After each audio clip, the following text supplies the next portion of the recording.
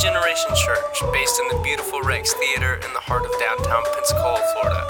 Our hope is that today's teaching will encourage and equip you to be firm in faith, to fulfill the call of God in your life, and to finish well. Grab your Bible, open up your notes app, and let's dive in. Welcome to the Wrap Party, where we dive a little deeper into Sunday's message. Pastor Ray here, this time with Pastor Luis. Hello. He just started our new series, Greater Than, where we're looking at the book of Hebrews, which really is all about Jesus being greater than everything. And so, Pastor Luis, why don't you remind us a little bit about maybe the heart behind this series and then what you talked about this morning, and we can have a conversation about it.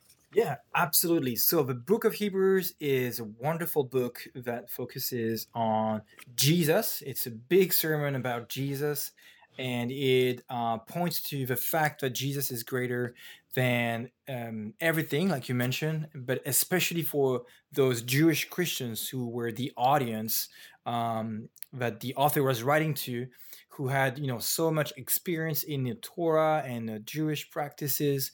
They needed to hear that Jesus was greater than what they have experienced before, so that they can press on in the faith. And so, this book is really a book about perseverance in the midst of persecution. Mm-hmm. When you face challenges, and your faith really leads you to places where it's really risky to be Christian. What do? Do you keep on going, or do you go back? Do you settle for the status quo? And so we find so many encouragement about pressing on, and that's the whole book of Hebrews, basically. Right. Yeah, that's really good. I really enjoyed your message this morning, just bringing out the Old Testament scriptures, which the book of Hebrews does. And I think that context is key for us, because obviously we're not these Jewish Christians living 2,000 years ago. And so we can learn, as we study the context of Scripture, where they were at in their lives, what challenges they faced, and then we can apply that to our lives today. I find it interesting, though, you kind of started out with verse 3 from chapter 2 of Hebrews and then worked your way backwards. But the author is really laying out an argument. And then in those first few verses of chapter 2, he kind of draws out this rhetorical question that he's asking. And I find it interesting that the question isn't, how could we neglect such a great salvation? But the question is, how shall we escape if we neglect such a great salvation? So the focus is really on avoiding the consequences of neglecting. And so the verse actually says that the verse says that it was declared by angels, and every transgression or disobedience received a just retribution. So there's consequences for neglecting it. And I guess the answer is we can't without God's grace. Yeah. So what do you think about that idea that focusing on the escape versus the neglect? Mm-hmm.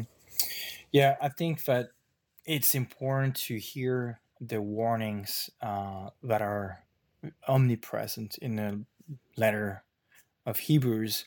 There are so many warnings that are there not to scare us, but to make us uncomfortable. And but we need to be uncomfortable too, because when he says, "How shall we escape?"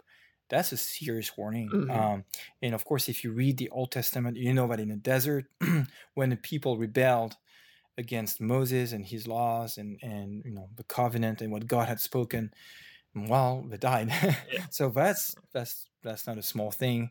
And I think the author is very intentional about how he presents these warnings. He knows that the people he's writing to are very well versed into this kind of warnings, to heed, and to pay attention to what's happening. And I think that probably it can be a challenge to focus in a sermon like escaping, the wrath of God. But we should maybe sometimes do that more. And the reality, if we think about it, is if the danger of neglect will lead to not escaping, um, the wrath of God. Mhm. And I mean, the wrath of God sounds like really serious and Yeah, heavy, but I mean, the Bible is very clear that every sin that is not dealt with in the grace of God, and um, where there's no repentance and you have not Jesus in your life, will lead to you paying the consequences of your mhm, sin, which is, God has punishments follows the sin. yeah, There's just you do something bad and something, someone has to pay. The good news for us is that mhm, Jesus paid right, the price yes, for us, but for these Jewish Christians, it was very serious to consider going back to a way of life where there's no justification for mhm, sins. There's just no escape. right, Basically, there's no yeah, more escape. yeah, So the author is like, you guys want to go back to a way of life where there's absolutely no mhm, escape, and that's a scary thought. yeah, yeah, it is. And I hope we hear it. I mean, it's so funny because it's pretty tempting to kind of skip it, but this is a very serious warning. Yeah. Yeah. Yeah, and I was thinking too, as you were giving some of the context, you talked about how for the Hebrews that the letter was written to, it was a matter of life and death Yeah. getting this right. Yeah. And they were facing persecution that could mean them losing their life for proclaiming that Jesus was Lord.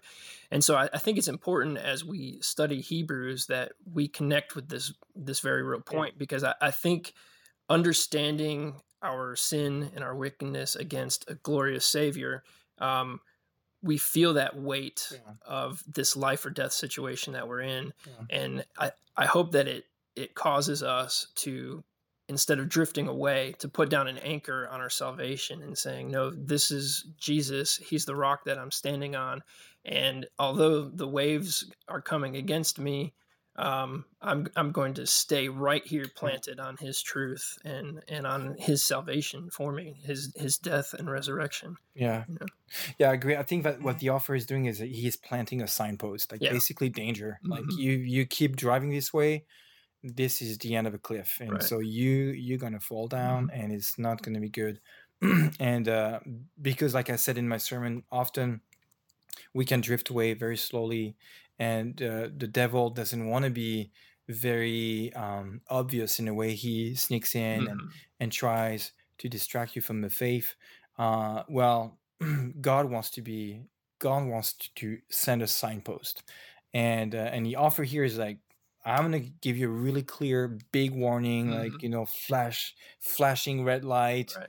Pay attention! Like, this is really a dangerous road. So I agree with you. Yeah, we need to hear that. Yeah. Um, you mentioned three enemies that we come against: the world, the flesh, and the devil. Um, if you were to think about it, what would you say? Which of those three might be the larger of the enemies that are pressing in against you that maybe you struggle with the most: the world, the flesh, or the devil? Well, I would say really all of these three, but I think the world has such a nice temperature, like Yeah. spiritual temperature. Uh-huh. It feels warm and cozy to kind of embrace the world standards. I think for me personally, it's really the world. Hmm. Um, because you live in your own body, so you kind of grow accustomed to knowing, like, when your flesh kicks in, and Hmm. when and with spiritual maturity, sometimes you can also discern when the devil is really trying to do something like pretty destructive there. But the world is, you live in a world where so much of what you hear, so much of what you see, so much of what is communicated is against the Christian current. Hmm. And like I mentioned this morning, it gets tiring over time to have to feel like you're always at odd. Right. And I know for me personally, like, choosing movies carefully has been Hmm. like the biggest challenge, for example, because, like, I would have Christian friends come and tell me, yeah, I've watched this movie, it was Hmm. awesome.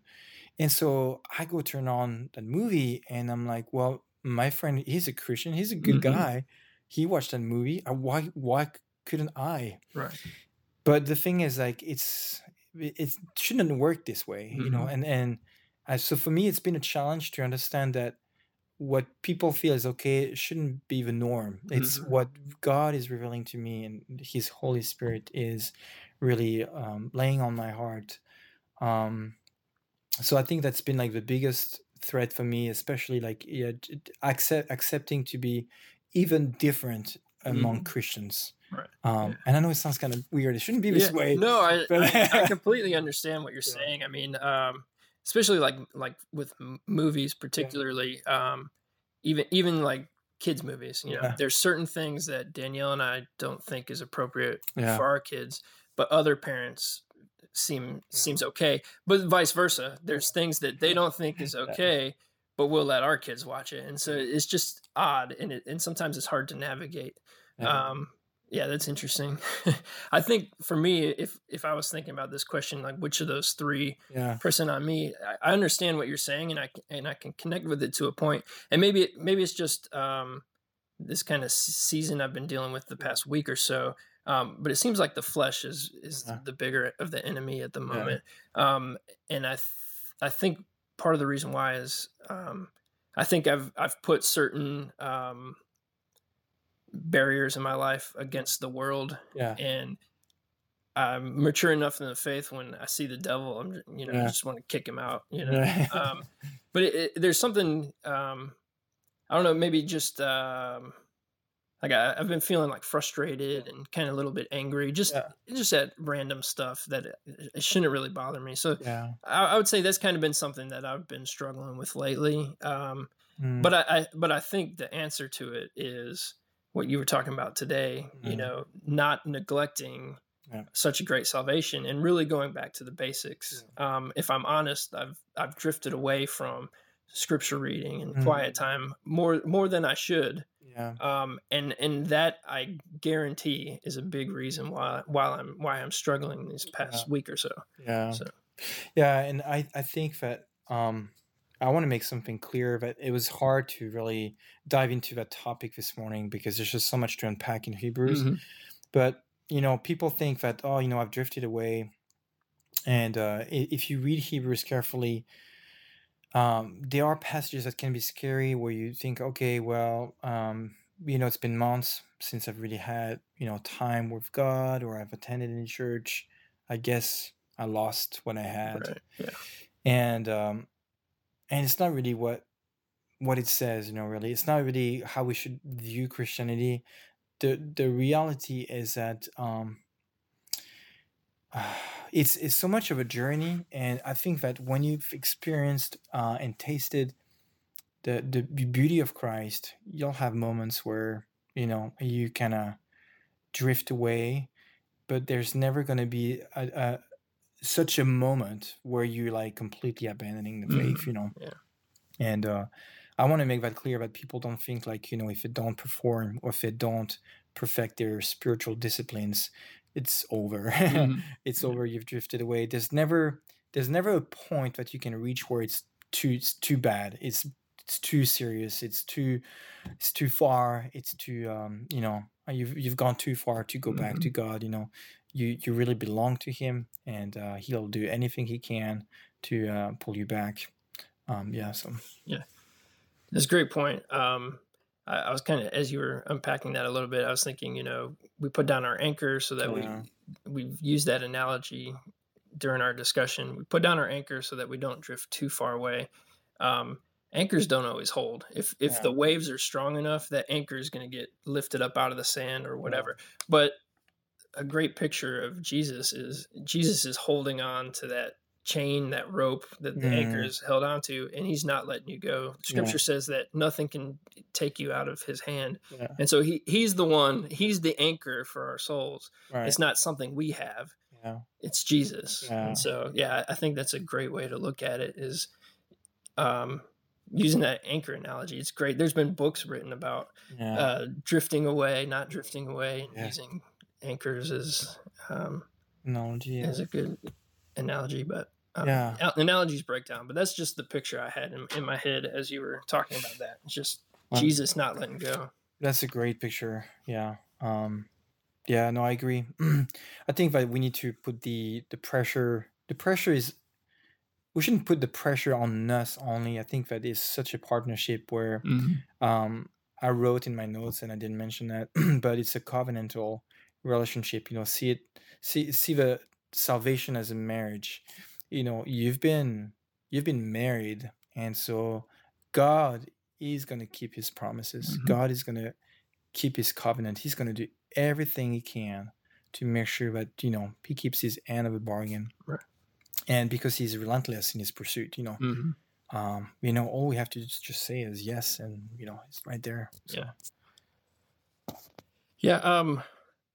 You mentioned in your message this idea of paying close attention to what God has spoken to us. yeah. And you brought up this, what I think is maybe a common view of God, where if he would just give me a sign, I Mhm. would believe, or if he would just perform this miracle, then I would know he's real. Yeah. Um, but looking at Hebrews and then how you talked about it this morning, the reality is that God has already shown us all the signs and Mhm. wonders that are above and beyond what is necessary for us to come to a place where we say, this is true, this Yeah. is real. So what might you have for somebody who is listening and they're just thinking, man, if God would just come through here, I would know that he's Mhm. real. Um, where should they turn to instead of maybe, I don't want to say blind hope because they're hoping Yeah. in something, but um, I think the focus is off a little bit. Where should we turn if we start to question the things God has said? I would definitely turn to the cross and the resurrection. I know that sounds very kind of theological and just insightful for someone who is, who needs practical answers or needs, I don't know, yeah, needs a new revelation. But the thing is, there's nothing new. Like I think that I don't know. I listen to a lot of podcasts and I hear a lot of people talk, and I feel like there's this addiction or this pursuit of always new insights Yeah. about Christianity, Hmm. but there's nothing new under the sun. Like Right. the you know we think that Christianity, like us today in the Western world, we think, or we tend to believe that what we live right now is how Christianity has always been since Hmm. forever. Right. But it's only been since the last 50 years, like what you see in churches right now. But there's hundreds and hundreds and hundreds of Christian life that's been proven, and the first Christians were just all about the resurrection and Mm. like Paul says, I resolved to know nothing but Christ crucified. And so for someone who is looking for signs and wonders, who needs that, another proof that God is real, or has a tendency to always, expect something new, I want to encourage that person, take the time to read Matthew, Mark, Luke, and John, Hmm. and maybe especially the last few chapters that talk about the last hours of Jesus, what he prayed, what he experienced in agony. Maybe watch, I don't know, The Chosen, or watch The Passion. And I know that, for example, for me, when I finally realized what the cross had done and what the resurrection meant, Hmm. I felt like I had like everything to prove that my faith was real Right. and that I was just not believing in something that was nonsense. And so I want to encourage someone to, yeah, you got to stop, and you got to think about it. You got to study it. You got to, reread and read again. There's no really going around it. Basically, there's no Hmm. secrets. Right. It's like there's going to be a magic recipe or a book you can pull out. Um, but I would really encourage that. Yeah. Yeah, I like that. I was thinking of Jesus when the people were asking for signs and wonders. He said, "The only one I'm going Mm, to give you is right. the one of Jonah," and it's Yeah. basically, I'm going to die, and then 3 days later, I'm going to rise again. So great. That's a Uh, great response, I think, yeah. to the question that you gave a great response, saying that it is all about the cross and Jesus's resurrection. Mm, That's the thing that we hinge our faith on. yeah. Paul said, if Jesus didn't raise from the dead, then our faith is useless. And Yeah. that's really the linchpin, is the resurrection of Christ, Yeah. which um, this is a tangent thought, but the evidence for the resurrection of Jesus is enough Yeah. to satisfy any doubt. Yeah. And so, I think that's a great point, is when we're questioning whether or not God is real, we really need to study and look into the resurrection of Christ. That's good. Yeah, that's a great passage that you're mentioning about, Jonah and the sign, and that's awesome. Awesome. Well, any final thoughts as we close this time out together? No, I'm so excited to hear what the other pastors are gonna say about this book. I wanted to get personal on that one, just maybe a personal story, because you can think, oh, okay, great, you hear about drifting away and all that, but one of the ways I've experienced I've had that experience where I got scared. I remember when I moved to the States over 2.5 years ago, and we were living at at my wife's parents, and the transition, the move, and being in a not your own home, and I started really neglecting the spiritual practices, just not really reading scriptures on a regular basis. I had taken a sabbatical with ministry. I was kind of lost. I just didn't know what I was going to do. If you've experienced that before, like living at someone else's place when you have 2 kids is really hard. And so I felt like I was just trying to survive. But I woke up one morning and I had this thought that came really super strongly in my mind. Jesus, where are you? And it was almost like, a child who wakes up in a crowd and then is like gripped by anxiety or like stress. Oh my gosh, where are my parents? Where's my mom? Where's my dad? And you can imagine it. And it was the same thing, like almost a panic moment where I woke up in the morning and the first thought was like, Jesus, where are you? And because I felt like I had neglected so much of that friendship with Jesus. And, it happens to all of us. Like it's so easy to not pay attention and then wake up and feel like, man, something has like really hit my friendship with God. But again, like there's always hope. Like you can return. But that was scary. Yeah. And I actually hope and pray that anybody who hears that like can have those scary moments, because if it wasn't for these kind of scary moments, then there would be no wake-up calls and no chances to really recalibrate yourself and realign yourself with God's will and His purposes for your life. Yeah, that's good. Thanks for sharing that.